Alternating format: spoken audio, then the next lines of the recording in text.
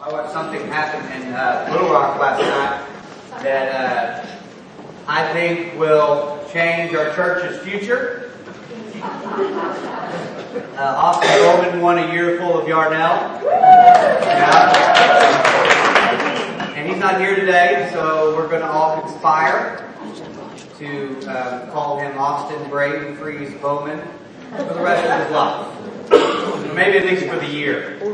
And also, they won the game, and that was great. And I really am. For some, it's just like, it's football. So I have that attitude. But it's also we have people here who work really hard for that, and that was the best achievement they could have done. So we can give them we can do the same thing if Mineral won, if whatever. Because what we want is people to succeed. Andrew Westfall's the Fireman of the Year for Howard County, which is, I think we took that. Do we get to keep the trophy at the church? Is that true for the state championship trophy? Yeah, okay, so that's here. To stay here. We have the highest majority of coaches and administrators. Well, we have the most important ones, right? You know, there were some nervous people in the crowd last night whenever the other team had, is it Prairie Grove?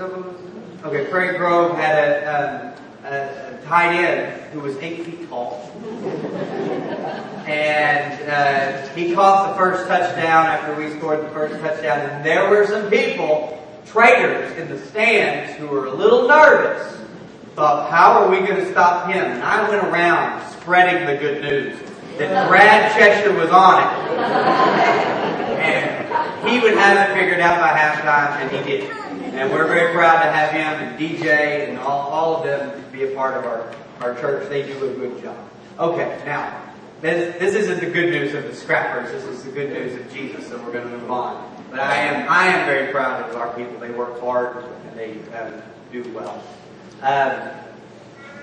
So, I have a favorite Christmas song that isn't a typical favorite. Actually, I don't think people like it very much. To be honest, I don't like it very much. But there's a line in it that really gets me, and whenever I was a kid, I just liked the song in general.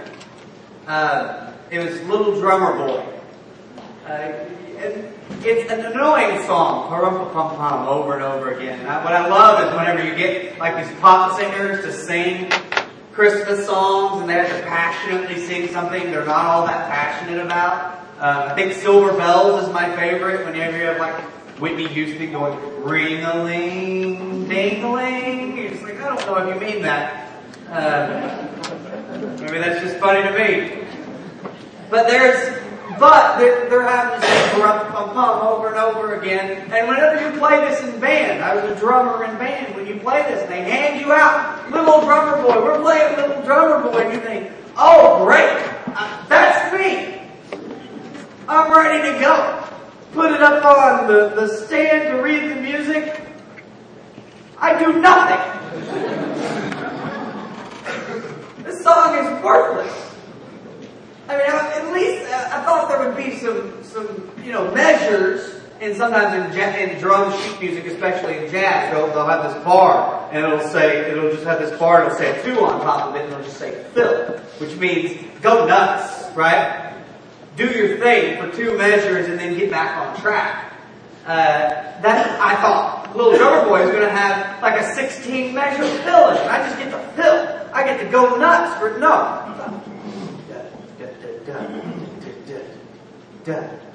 Boring as you can possibly imagine all through the whole song. But there is this line in that song that gets me, because the song is set in the passage we're going to talk about today. The song is set right in the heart of the passage we're going to talk about. It's a made-up story. Not the passage we're talking about, but the song. Just this made-up story. It didn't happen. It's an interesting take on it. In Matthew chapter 2, the Magi visit the baby. in Bethlehem. Now, they show up because they think that they know the Messiah has been born. The stars have told them. Now, you may think this is kind of odd. Because the only people we know who talk about the stars are people who say, well, I'm a Pisces, and Pisces are like, we just know crazy people who read their horoscopes. Now, you may read your horoscope, but you're not one of the crazy ones that do it right. But it's this like sense of, well, that's not, like reading the stars isn't like a healthy thing. And there's times in the Bible that talks about magic and this sort of thing and says it's not good. But these guys come from Persia. Now, if you know your biblical history at all, and most Christians don't, it's just true. Where were the Magi from? Everyone says together Persia. They were from Persia. Who did they meet up with? Who was a Magi in Persia in your Bible? A very famous Magi in Persia. Daniel. Alright, we're learning. Kicking in all cylinders. Now listen, hold on. I gotta say this. You came in the rain, and a lot of you drove back from Little Rock last night to come to the rain this morning, and you get your bonus points. You will, but you gotta pay attention. You don't have to pay attention. I'll come to you. How about that? The Magi, Daniel was a Magi. He was one of the wise men, one of the magic men. The main role of Magi in Persia, in the Persian area, was to interpret dreams. Guess who was the best at that? Daniel. And so Daniel hangs out mostly with Magi. Now, we always say wise men. If you'll see in your Bible, if it's translated Magi, it'll say at the bottom, traditionally, wise men. Which means, that's not how we should translate it. It's just Magi. From this word, we get our word magic. They were thought of as magic people. They could decipher dreams, they could do pretty fanciful things, and they could decipher the stars. So Daniel seems to have influenced the Magi in Persia to think there is coming a Messiah in Israel, and he's coming, and we will be able to tell. And Daniel gives them these hints, and they have figured it out. Now, one of the things Daniel does not address is where this Messiah is going to be born, so they show up in Jerusalem. Jerusalem is just the capital city. Well, let's just go to the capital and start asking people, where's the Messiah going to be born? Alright, let's read this. Matthew chapter 2, it says, after Jesus was born in Bethlehem in Judea during the time of King Herod, Magi from the east came to Jerusalem and asked, where is the one who has been born King of the Jews? We saw his star when it rose and have come to worship him. Now notice what happens. When King Herod heard this, he was disturbed, and all Jerusalem with him. Now this is the reason they're disturbed is twofold. King Herod's disturbed because he's the king of the Jews. That was his title. And the people are disturbed because, wait, what? It'd be like someone coming in here, pagan. Someone who came in and they're still dusty from their Saturday evening worship at the bar. And they stagger in while I'm preaching and walk up here on the stage. And at that moment you have church anxiety. It's different from regular anxiety. Regular anxiety in life makes you think, oh no, I need to do something. Church anxiety, when something happens in church, you all think, oh no, what's somebody else going to do? Well, this guy walks up here and he stands here and he says, did y'all know that Jesus came back? Now, every single one of us would say, that's disturbing. It's odd. But he was super passionate about it, and it didn't turn out to be right. It would be all the more disturbing. You got to remember, the Jewish people at this time were pretty protective of their nationality. That the Messiah, when he came, it would be told to the ones who know the law the best, to the ones who have studied the prophets most consistently. But all of a sudden, these magic men from Persia come in and say, "Where's the Messiah? We know he's here." And everyone's scrambling for, well, how would you, why, and when? It's confusing and it's disturbing. King Herod calls the men together. King Herod, when he had called together all the people's chief priests and teachers of the law, so like the priestly family and probably better interpreted scribes here, he asked them where the Messiah was to be born. "In Bethlehem in Judea," they replied, "for this is what the prophet has written. But you, Bethlehem, in the land of Judah, are by no means least among the rulers of Judah. For out of you will come a ruler who will shepherd my people Israel." Then Herod called the Magi secretly and found out from them the exact time the star had appeared. He sent them, he's going to use this later whenever he starts killing children. He sent them to Bethlehem and said, "Go and search carefully for the child. As soon as you find him, report to me so that I too may go and worship him." And then the Magi said, "Why don't you put quotes around worship him?" And he said, "It doesn't matter." What King Herod does, what people in power often do, is they came to him and said, "Where's this Messiah?" He says, he calls the experts in secretly and says, "Where's Messiah?" And they say, "Bethlehem." And he goes over here and he says, "Well, I know. It's Bethlehem. I'll call a secret meeting. You guys will go worship him, and then come tell me King Herod is threatened by a baby." So the Magi go and find this child. What did they do? After they had heard the king, they went on their way, and the star they had seen, and when it rose, went ahead of them until it stopped over the place where the child was. When they saw the star, they were overjoyed. On coming to the house, they saw the child with his mother Mary, and they bowed down and worshipped him. Then they opened their treasures and presented him with gifts of gold, frankincense, and myrrh. You notice the thing that we always say they did isn't the first thing that they did. Like for us, the wise men, the Magi, come and they have gold, frankincense, and myrrh. And they give it to Jesus. They present it to Jesus.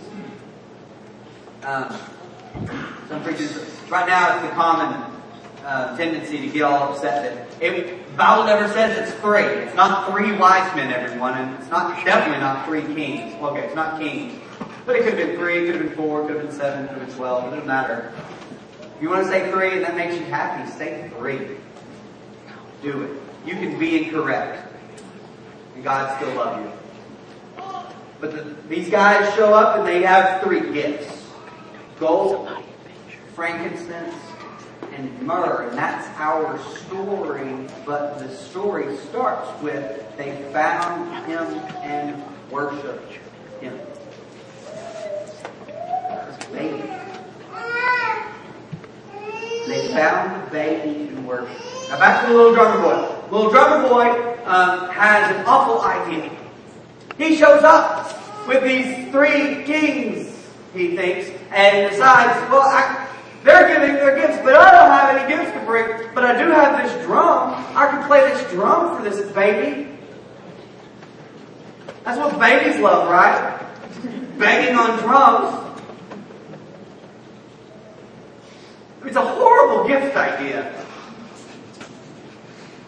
But he says, this is all I have. I will play my drum for him. The line of the song is, I have no gifts to bring. I'll play my drum for him. For some reason, that line gives me chills every time. It's such a hokey song, but that line, when he's saying, I don't really have a thing except the thing I have. I don't really have anything to give except for the thing I have to give.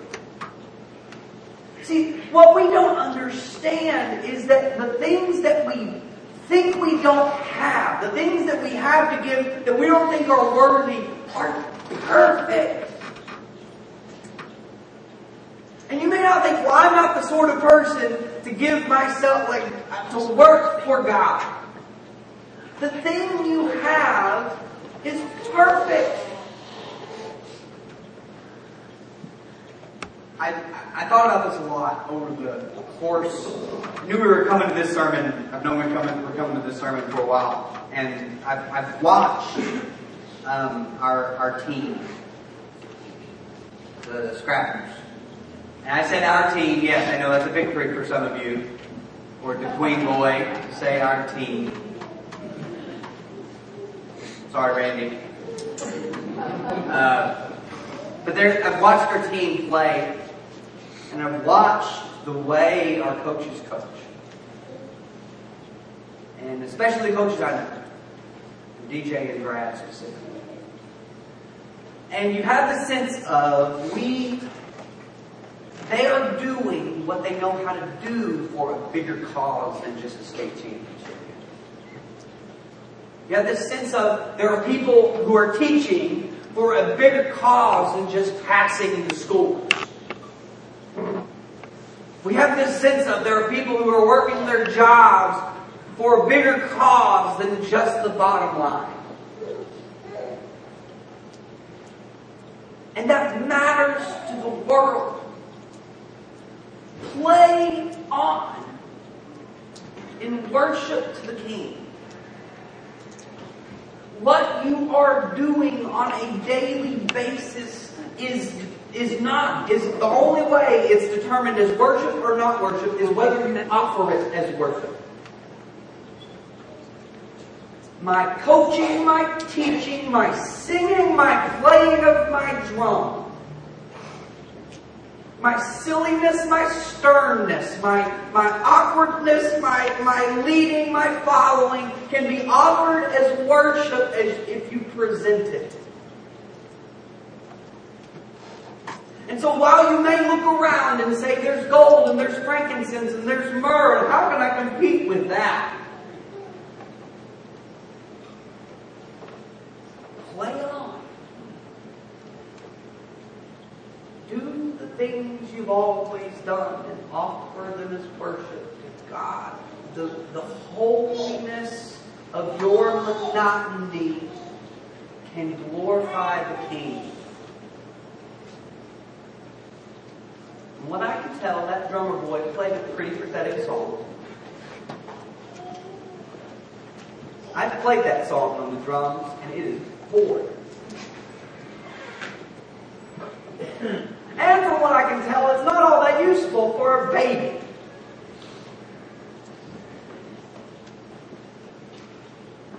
I'm sure Jesus, as an adolescent, enjoyed the drum more than the baby did. But you have something to give. And you may not be the right sort of person, but neither were the Magi. Persians, not Jews. Sorcerers of sorts, not priests. So far we've got shepherds and foreigners showing up to honor the King. And I'll be honest, as far as the biblical story goes, those of you who aren't Jewish are foreigners too. Trying to figure out what you can give the King. But I would argue that your gifts to God, your gifts to the King Jesus, your gifts to what God is doing into His kingdom doesn't start with an inventory of your talents. It starts with you bowing down and worshiping the King. It starts with you being able to say, I know that you are greater, even as a small child, even as a defeated rabbi on a cross. I know that you are greater than I am, and you are worthy of worship. And once we get it in our heads consistently that God is worthy, that Jesus is worthy of our worship, daily worship will start to merge once again the things that never needed to be dissected. We'll start to bring together the idea that the type of father I am is worship. The type of husband I am is worship. The type of child you are is worship. The type of leader you are is worship. The way you interact with the world is worship. And what you have to give is what you have to give. But in the context of worship, no matter how great or small, no matter how meaningful or seemingly insignificant it can be given me. Jesus tells the story of, or actually notices a woman who gives just a little, just this tiny little coin at the temple. Just nothing to people. Something people wouldn't, some of you have gotten to the age where you want to pick up the penny, but it's not worth bending over for. You see a penny and you're like, well, that's a worthless adventure. I'm not going on that one. My head's always been so big that it's never been not arrogance, although that's the case sometimes too, but my cranium is actually so large that bending over is a task.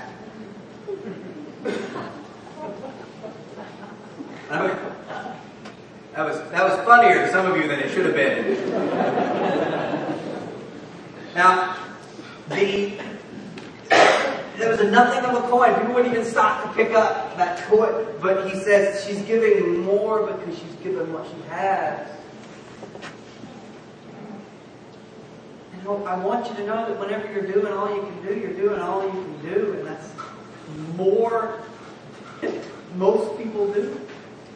You may think, I'm not really gifted in this area. You don't have to be gifted in that area. You're gifted in what you're gifted in. You can do what you can do.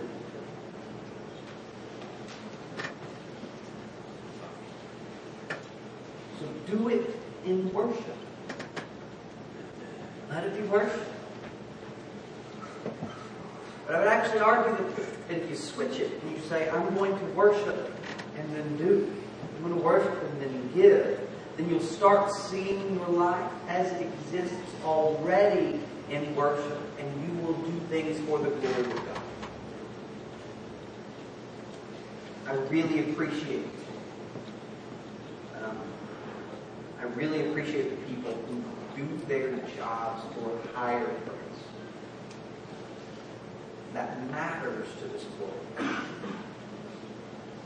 And whenever you think, I've got a job to keep the school running, or to keep, that's probably a very vague job description of superintendent, or keep this team running, coach, or keep this class somewhat organized as a teacher. But I've got a job and it seems overwhelming at times, but I'm not just here for this, I'm here for that. I'm not just doing this for this, I'm doing this for that. When you get to that place, and what I'm very thankful for is I look around this room and I see people who are at that place where they're doing something for something else. You're offering your gifts. So for a lot of you, this is just me saying thank you. That your example is uplifting, encouraging. That the way you handle your business is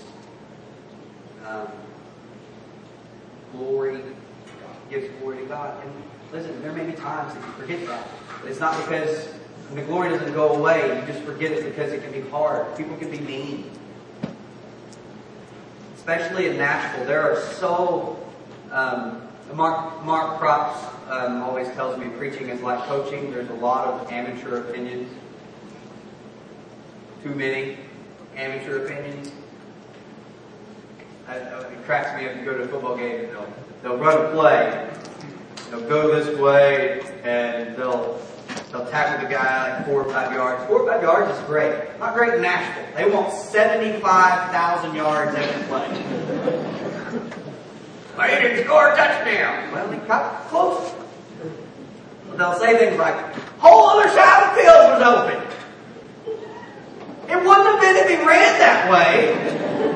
The defense didn't go, I'm going over there no matter what. People just get so crazy at these games and they say the craziest things. You run a play and they should have passed it there. Yeah. Coach. But like we want, it can be hard, it can be overwhelming, it can be tough to lead. People can second guess you constantly.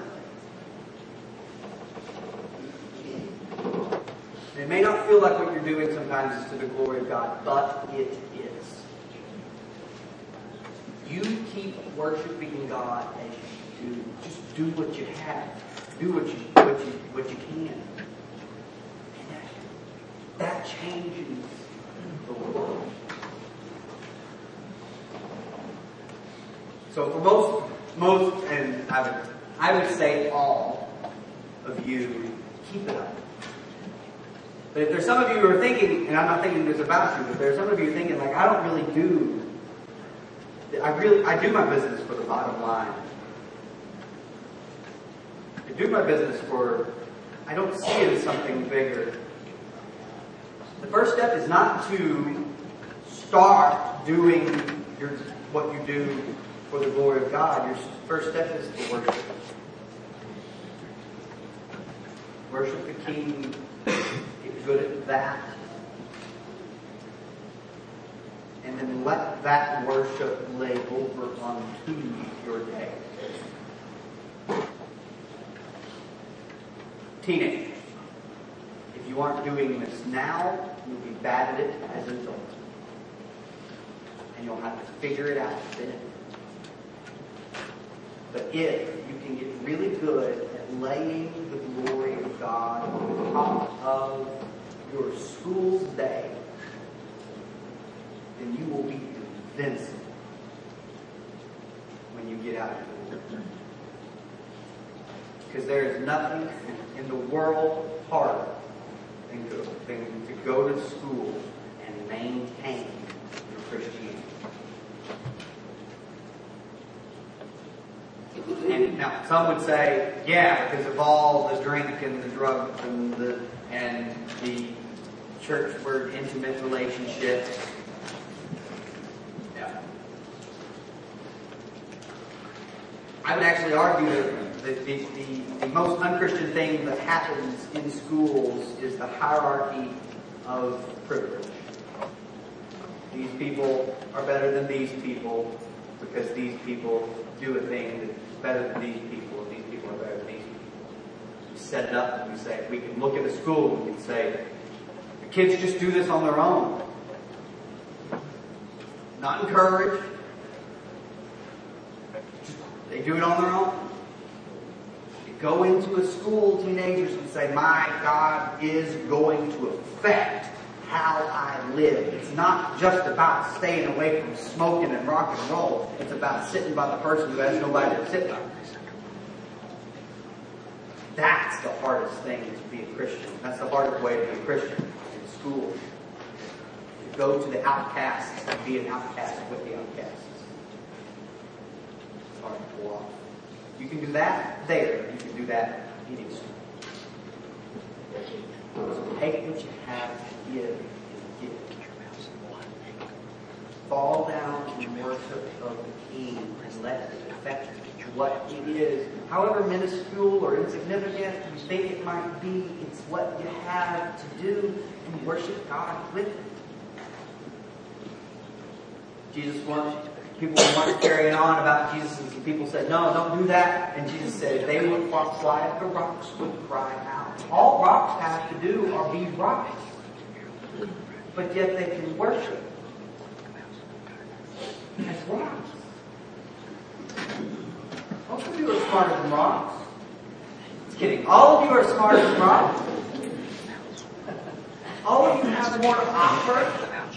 Don't let a rock cry out for you. Do what you do and give what you have in worship of the King.